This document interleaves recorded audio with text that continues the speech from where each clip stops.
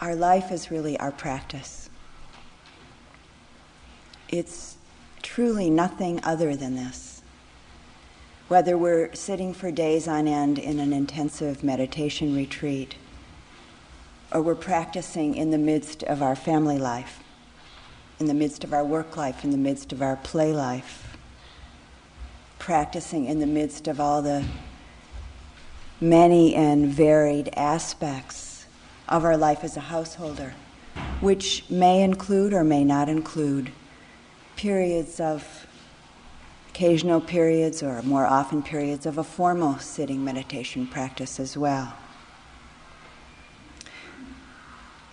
It's said that during the time of the Buddha,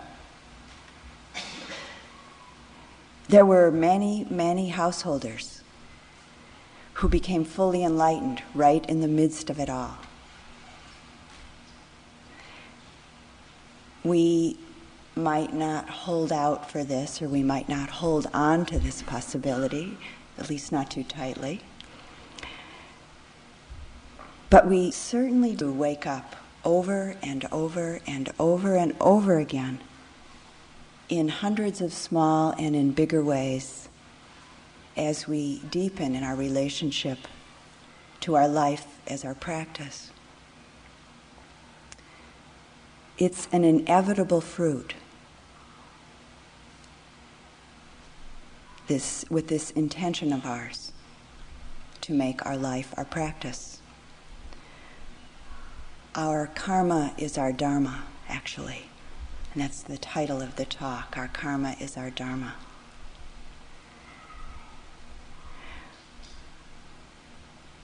One of the primary means, the primary skills, particular quality of mind and heart that provides the ground for awakening, provides the fertile ground for insight to blossom in moments of our life. This quality, this skill, is what's called mindfulness. It seems now that mindfulness has become quite a commonly used word. And in an intensive retreat, I sometimes refer to it as it's become a household word. How fortunate for us that it's a household word. What is it really? What is it? And what is it that makes mindfulness a spiritual practice? This very incredibly powerful, very helpful, and very protective skill. Mindfulness is a non-judging, non-manipulative, non-grasping or non-clinging, non-rejecting orientation to the present moment. Any present moment. A non-judging, non-manipulative, non-grasping or non-clinging, non-rejecting orientation to the present moment. It's also meeting the moment with interest, with energy. Meeting the moment with an interested curiosity.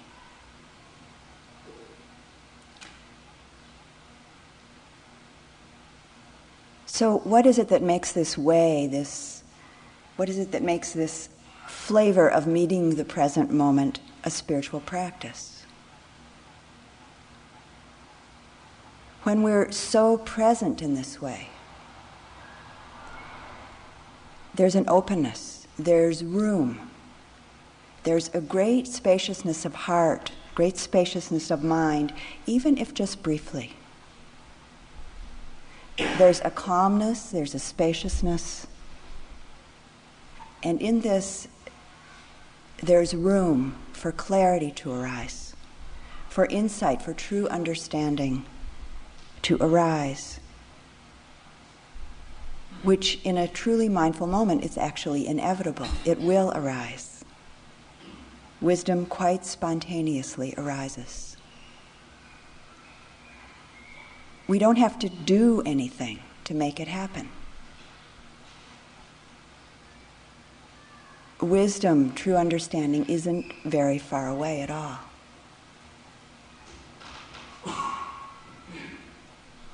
In fact, it's right here. It's ever present. It's not something we have to go after. It's not something we have to attain.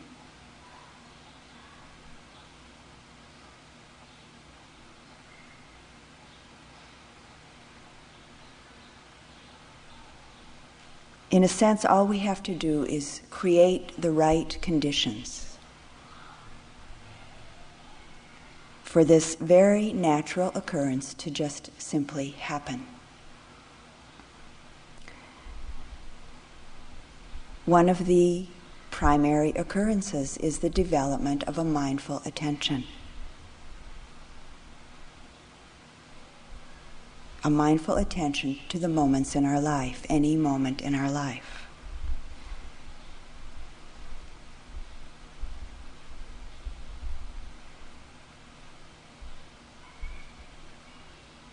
It's not just an intensive retreat time that we develop mindful moments, but right in the midst of any occurrence, any situation, and sometimes in the most unlikely, seemingly mundane occurrences, with mindful attention, with a presence, a mindful presence,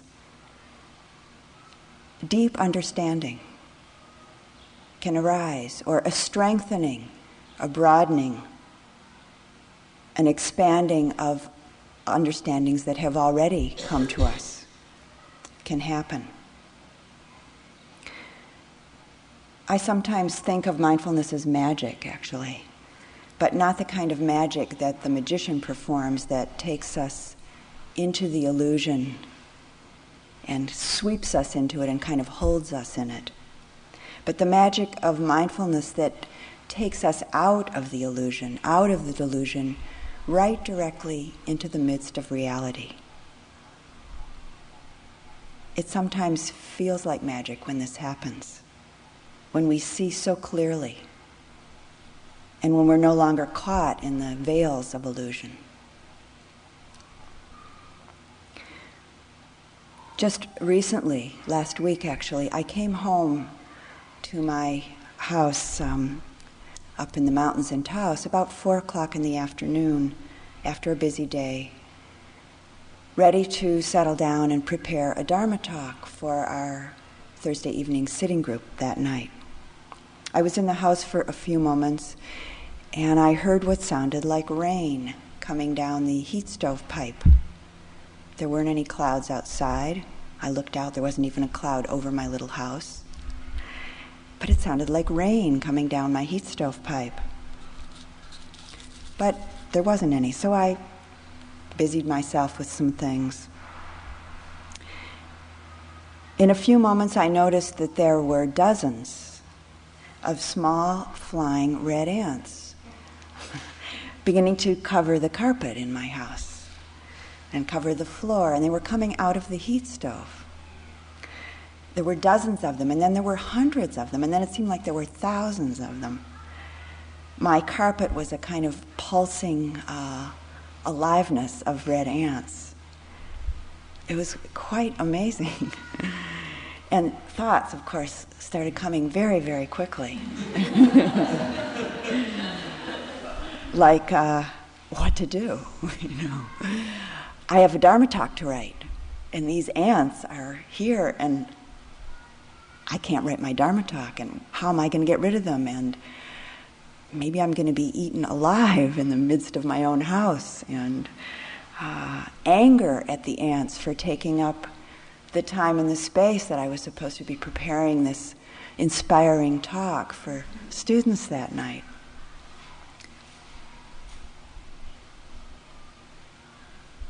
At some point I noticed that the ants were in this great sort of vibrating swarm that was covering my carpet, which at that point were literally thousands of them, I think. I didn't count, but they were moving towards the light. They were moving in the direction of the windows and the doors. That was sort of interesting to me because they couldn't see, but they had a sense. At one point, I started feeling very, very much in the minority. There was just one little me, this little person, and thousands and thousands and thousands of these ants. And fear came up. I thought, I'll have to leave. And that was at the point where I thought, maybe I'll get eaten alive in my own house. The mind is pretty tricky, actually. And all of this happening very quickly, and I thought, I can't kill these ants. I just can't do it. In fact, the thought of it and seeing the life force there on my carpet, the thought of killing them all made me nauseous actually. So I knew I couldn't do that. But what to do? I called my landlord and got a hold of her on the phone, and she said that the same thing had happened to her last spring, and that the ants make a nest in the stovepipe, and on a nice warm summer day, after a rain, they hatch. And you know how anthills are. There are thousands of ants in an anthill. They come down the stovepipe. They also go up the stovepipe, and they came into the house and out of all the openings in my heat stove. The thing to do was to close up the stove with saran wrap and tape, so I busily set myself to doing that.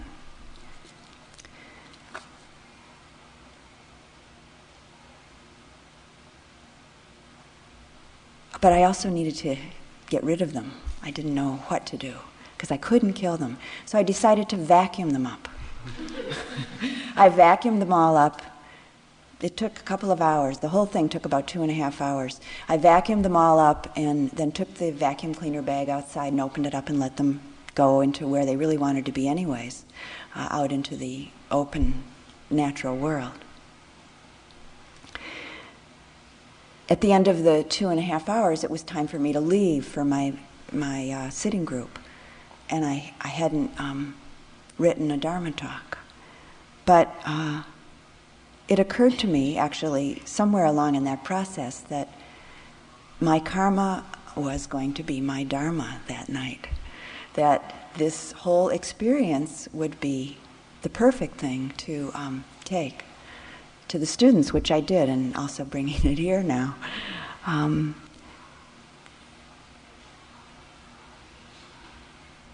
There was an incredible amount of understanding and insight that came in the midst of all of this strange phenomena happening in my life, strange and seemingly quite mundane phenomena. When the ants were moving towards the light, that very innate, very deep instinct towards staying alive, I could feel it. I could feel it in their movement and in their very intuitive sense of moving towards the light, towards the outside. And I could feel that in my heart, a kind of tug, a kind of quivering in my heart of knowing that too, knowing that same feeling, not different from what was happening with this pulsing life on my carpet, my living room carpet. I also felt off and on through that couple of hours the preciousness of human existence. Kind of two aspects of that. One is that we really are a rare species. If you think of how many just ants there are in the world, let alone other insects and other creatures, there's not very many of us humans. We're a pretty rare species in this world. And I was really feeling it quite graphically in the midst of my living room as being a minority in the midst of thousands. The other aspect of precious human existence that came up for me was a very ancient teaching that I remembered again about precious human existence, which I'd like to read to you. It said that those who have a precious human existence and have the opportunity to practice the Dharma in this precious human existence are as rare as daytime stars. There's also an ancient teaching story that I remembered in the midst of this that I like a lot. It says that if all the world were water and a golden ring were thrown upon the water to be blown about by the winds, a blind turtle, surfacing once every 100 years, would put its neck more easily into that ring than you would obtain a precious human existence. And so now that we have obtained this precious human existence, to not set out on the path of practice that leads to freedom would be more wasteful than a poor man who finds a house filled with precious jewels and who didn't do anything meaningful with them but just frittered them away.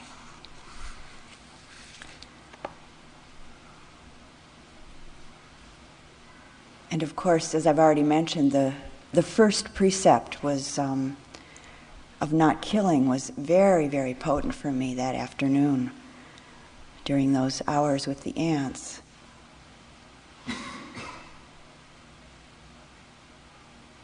So the Dharma talk that night was very lively, actually, and very pertinent in lots of different ways for the people that were attending. My karma became our Dharma that night, thanks to the ants, and thanks to the magic of mindfulness, actually, right in the midst of it all.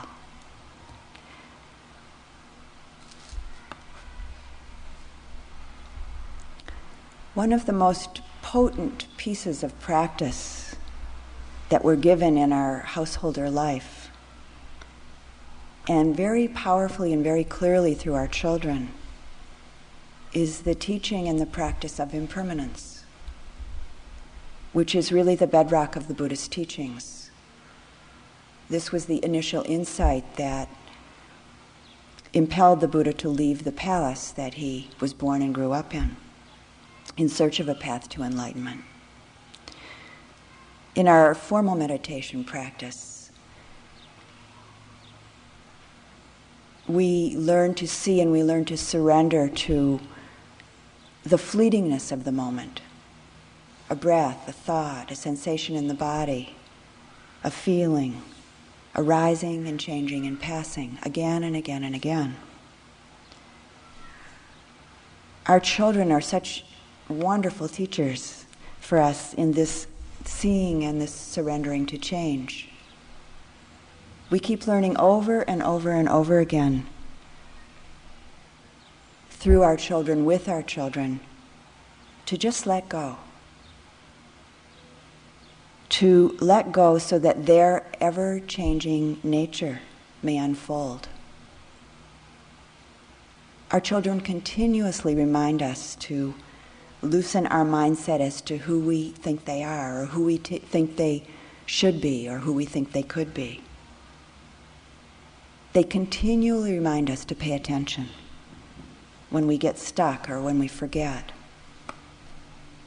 as they just continue becoming who they are. My youngest son, who today is 30 years old, used to look me right in the face and nicely, or at least fairly often nicely, he would say, "Mom, you don't have to say that," or he'd say, "Mom, you don't have to do that." He was my mindfulness bell many times as he was growing up. And it surprised me. It usually surprised me and woke me up. And occasionally he still does this to me in a very similar way. To let go tells me to stop, pay attention, see who he is now. And then now, and then now. And to wake up, to just wake up to the present moment, just as it is.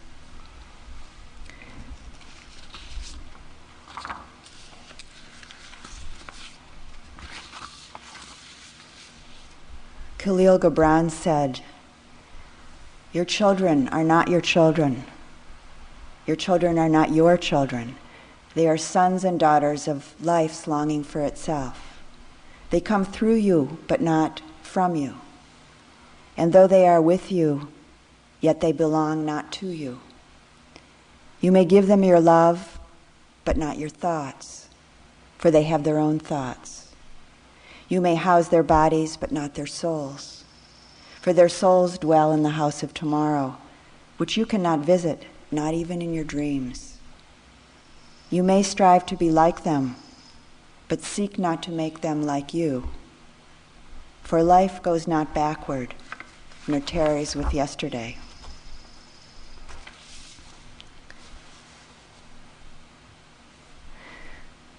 This process of bringing children into the world and then raising them has seemed to me over the years basically a process of letting go. Letting go in the midst of deep love. Letting go in the midst of the heart of compassion. Letting go with the very natural and growing wisdom that inevitably arises in and out of our intention to make our life our practice. This is a poem by a man named Red Hawk. It's called "The Wheat Farmer Says Goodbye to His Only Daughter." His heart cracks like parched earth to see her go, but he is not free enough to weep.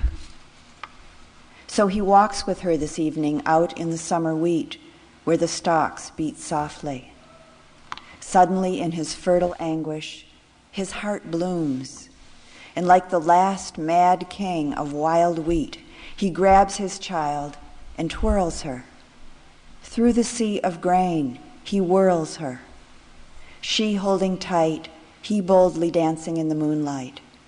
When at last they fall, he is winded and amazed. On his knees, he embraces her. And then she takes her leaving, like a wild wheat flower dancing, waving in the softly breathing wind. He watches her go, weaving, moving slowly through the moonlight, and he fingers ripened grain in calloused hand. There's just one thing to do now that his daughter is departed, to harvest cleanly and without regret. In this way, he pays homage to the precious seeds he planted. One blooms by rooting, and one by blowing away.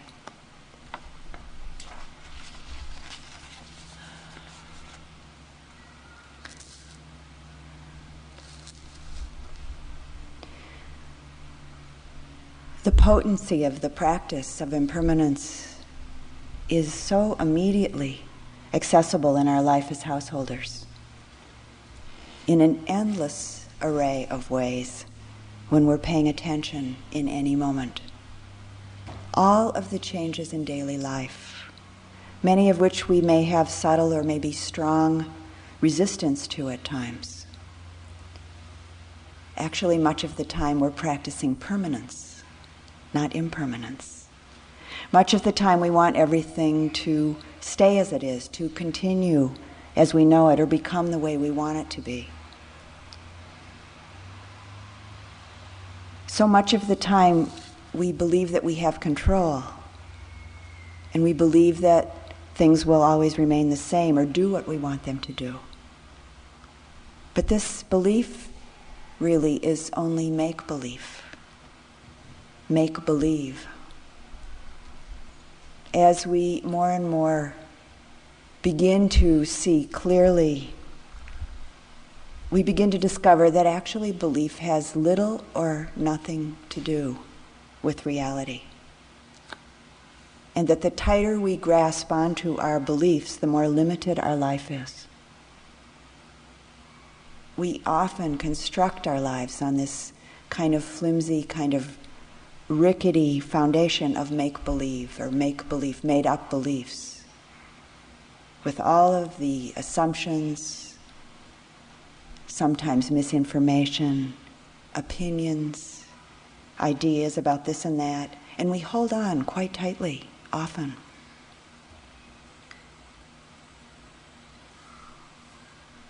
In reality, the very fabric, the very essence of life is change. So why do we fear? Why do we resist this perfectly natural phenomena? Change, the beginnings and endings, the births and the deaths. Why can't we surrender to the truth of the moment? Why do we resist and fear so much of life? Without impermanence, actually there would be no life. This is from Thich Nhat Hanh. If there's no impermanence, the grain of corn will remain a grain of corn forever, and you will never have an ear of corn to eat. Impermanence is crucial to the life of everything. So instead of complaining, we might say, complaining about impermanence, we might say, long live impermanence. Thanks to impermanence, everything is possible.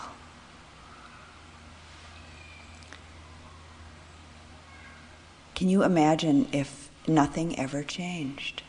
It would be the most incredible nightmare, actually. So looked at from this perspective, impermanence is actually an amazing natural marvel. All of the life on the planet is changing all of the time. All of the life on the planet is dying all of the time in the same volume as the new life is arising. For instance, the new life that brings such incredible joy and delight to us each spring, and the new day or the new life that greets us each morning when we wake up. This is from William Blake. He who binds himself to a joy does the winged life destroy. But he who kisses the joy as it flies lives in eternity's sunrise.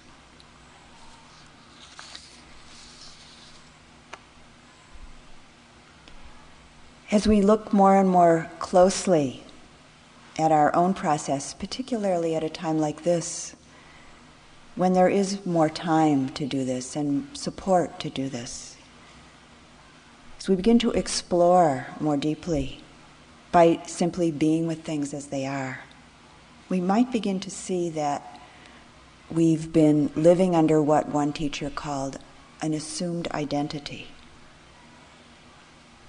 The assumed solidity of our body and thoughts, and the grasping and trying to hold on to these ephemeral thoughts, feelings, emotions, all of these habitual fixations that we live with and believe and call our own, call me, call mine, that we think it's who we are.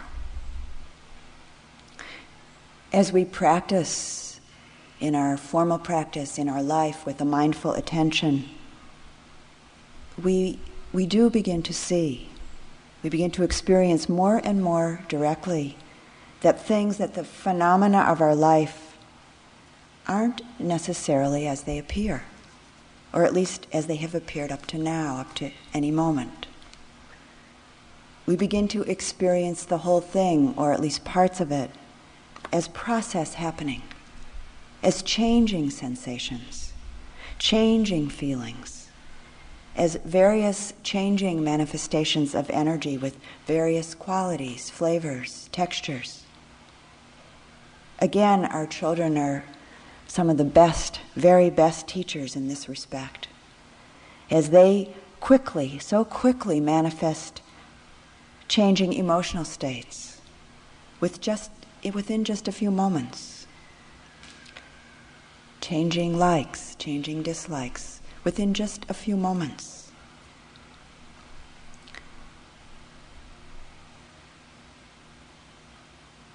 As we deepen in our acceptance and our understanding to change, to impermanence, our relationship to all the forms, both inner and outer, begins to change.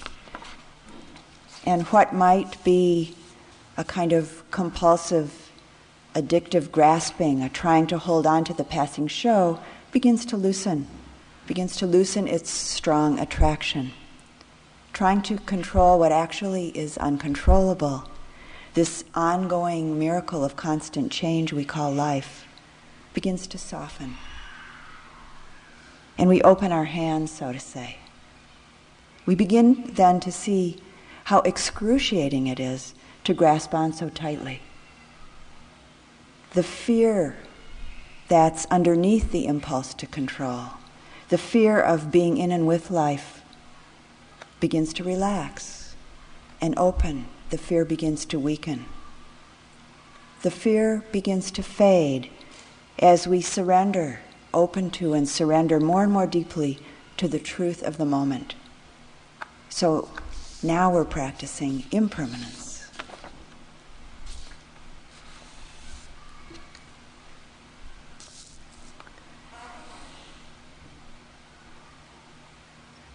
Many of us, probably actually most of us,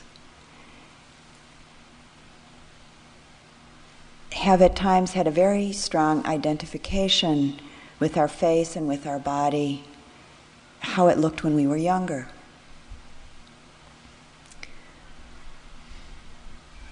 My mother, who is 85 years old, sometimes she and I will stand next to each other looking in the mirror, not as a planned event, but it just happens. One time this was happening, and we were looking in the mirror together at ourselves and at each other. And she said, "I see an old woman." She said, "It's so strange." And she kept repeating over and over and over again, "It's so strange. I see an old woman." And then she said, "I've changed so much. It's so strange to see." And then she said, "I've changed more than anybody. It's so strange." And she kept repeating. She said, "It doesn't match how I feel inside. It's so strange, so strange." But what is it strange? I mean, stranger than what?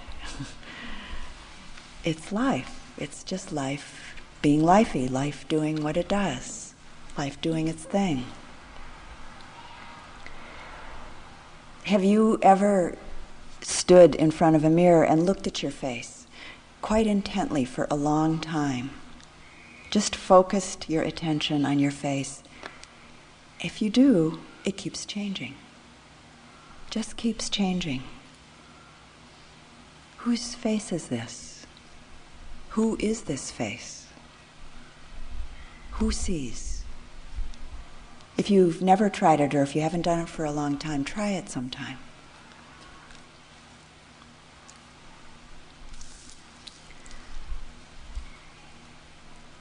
In our life is practice. Another potent teacher, of course there are many, many, is the world of nature, of course. A number of years ago, I was here at the meditation center, and in the midst of a long retreat, and this happens to be a story out of a long retreat, but it could be at any moment in any of our lives, being outside and paying attention. I was sitting out back, and I was watching the grasses. It was late fall, and things were changing quite rapidly.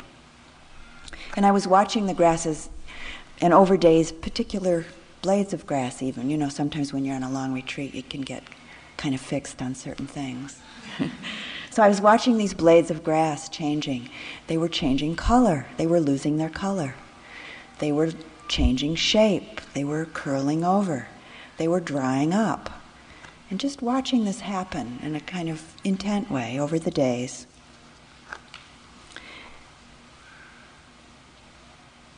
Are we different than this? Really, are we different than this? No matter how much moisturizer we use, no matter how many vitamins we take or how much healthy, good food we eat, no matter how much exercise we do, our skin dries out. Our body changes shape. our hair loses its color. No matter how hard we try, we just don't stay young. This mass of skin and bones has its schedule to keep, and there's absolutely nothing we can do about it.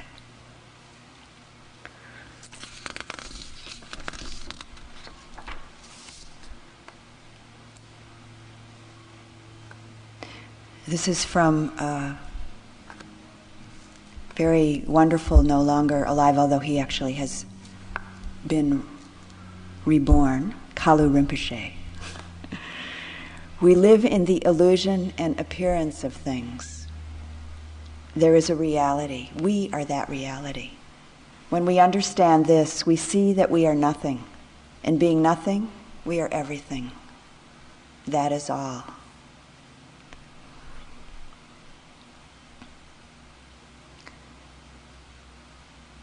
In our commitment and our intention to make our life our practice, as our karma becomes our Dharma,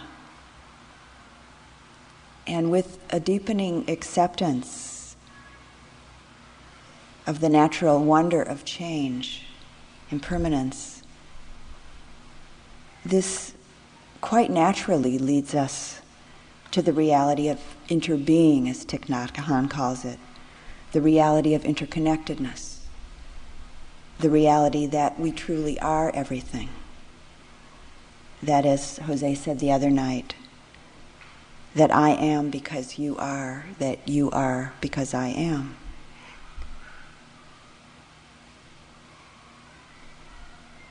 Again, our family practice and our children are such strong teachers.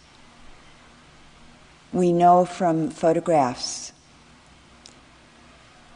taken of the development of the fetus in the womb that a baby, that each of us in the womb goes through the various stages of evolution as cells multiply and develop into the human form.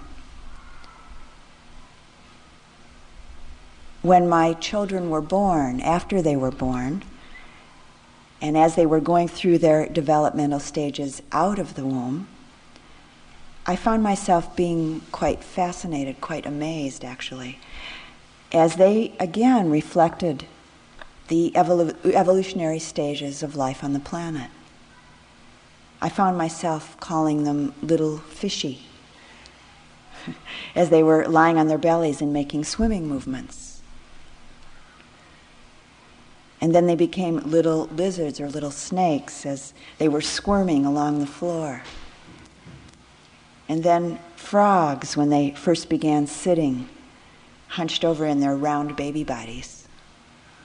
And then they turned into four-leggeds, the slow-moving kind at first, and then into the speedy, agile four-legged creatures. And then finally, they stood and moved into the upright, two-legged world of human beings. I actually hadn't paid very much attention at all to this process until I'd had my own children. I'd never really noticed it. This intimate observation and relationship, this connection to a process that is truly much, much bigger, much broader than what was taking place with my own children, was in moments an incredibly expansive, inclusive, and awakening experience.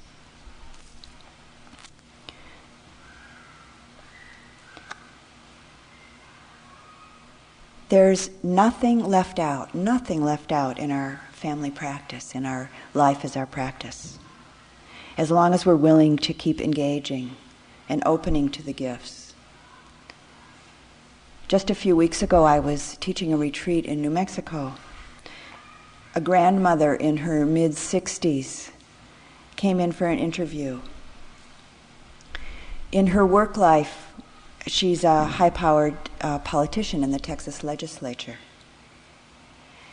She told me that during this past year, a new grandchild was born into her family.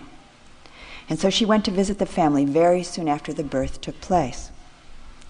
And her son and daughter-in-law let her hold the baby for almost the entire 4 days that she was visiting. And she cried, actually, for a good part of those 4 days with the baby in her arms. And her son thought something was wrong. But she assured him that, in fact, everything was quite okay. She told me that she had forgotten the incredible purity and the complete presence of the very young. She hadn't experienced this for a long time in her life in the political world. Her heart was simply opening again. She was crying tears of deep joy, touching this essentialness, this pure beingness, touching again what's sometimes called our original face. The baby was a reminder, a heart opening. And along with this also, there was an arising of the heart of compassion in her, compassion both for herself and for others, for how far away we can get from this profound connection, how swept up in other important business we so often are.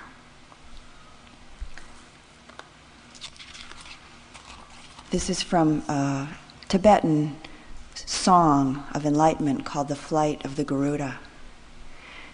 Knowing that this state is within oneself, how amazing that one searches for it elsewhere.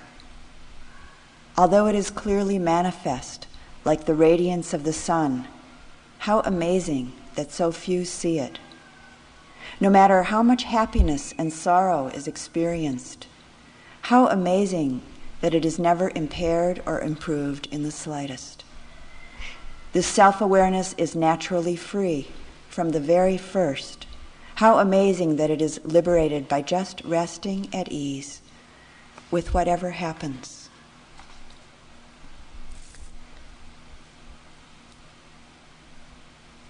Our karma, our family practice, our commitment to relating to our life as our practice, and our children being maybe the strongest, most powerful teachers that we will encounter.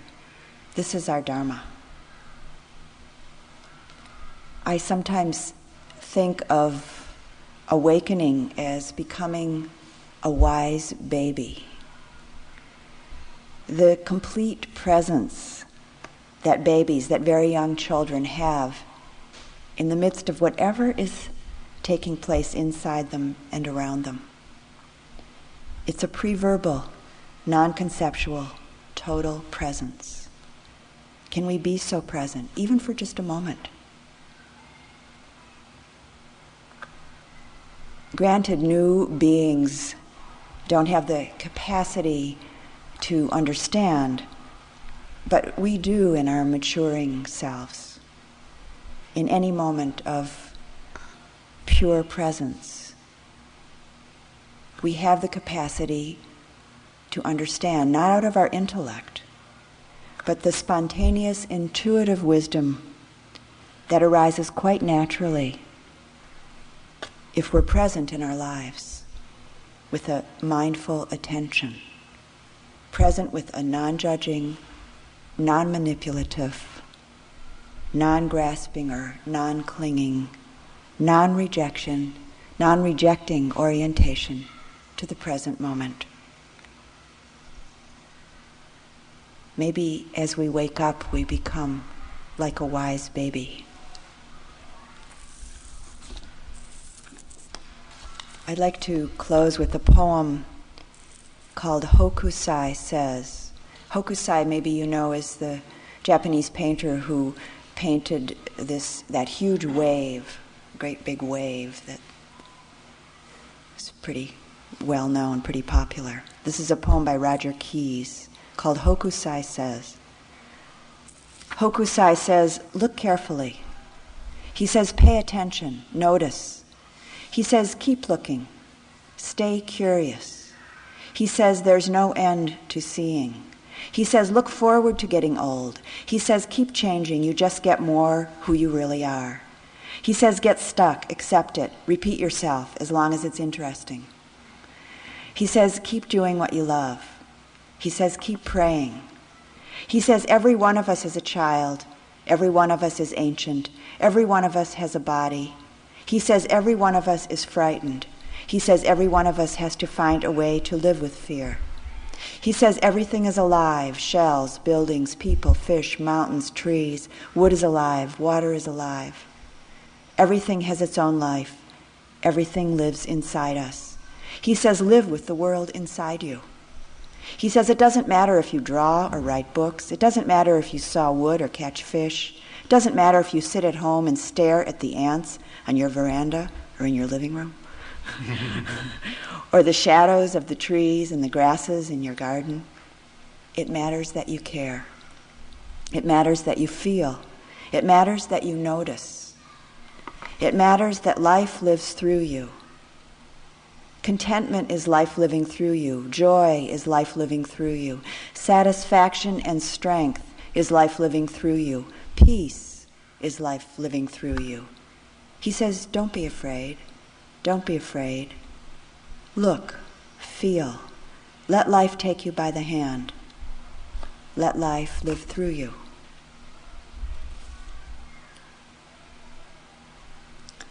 Let's sit together for just a moment.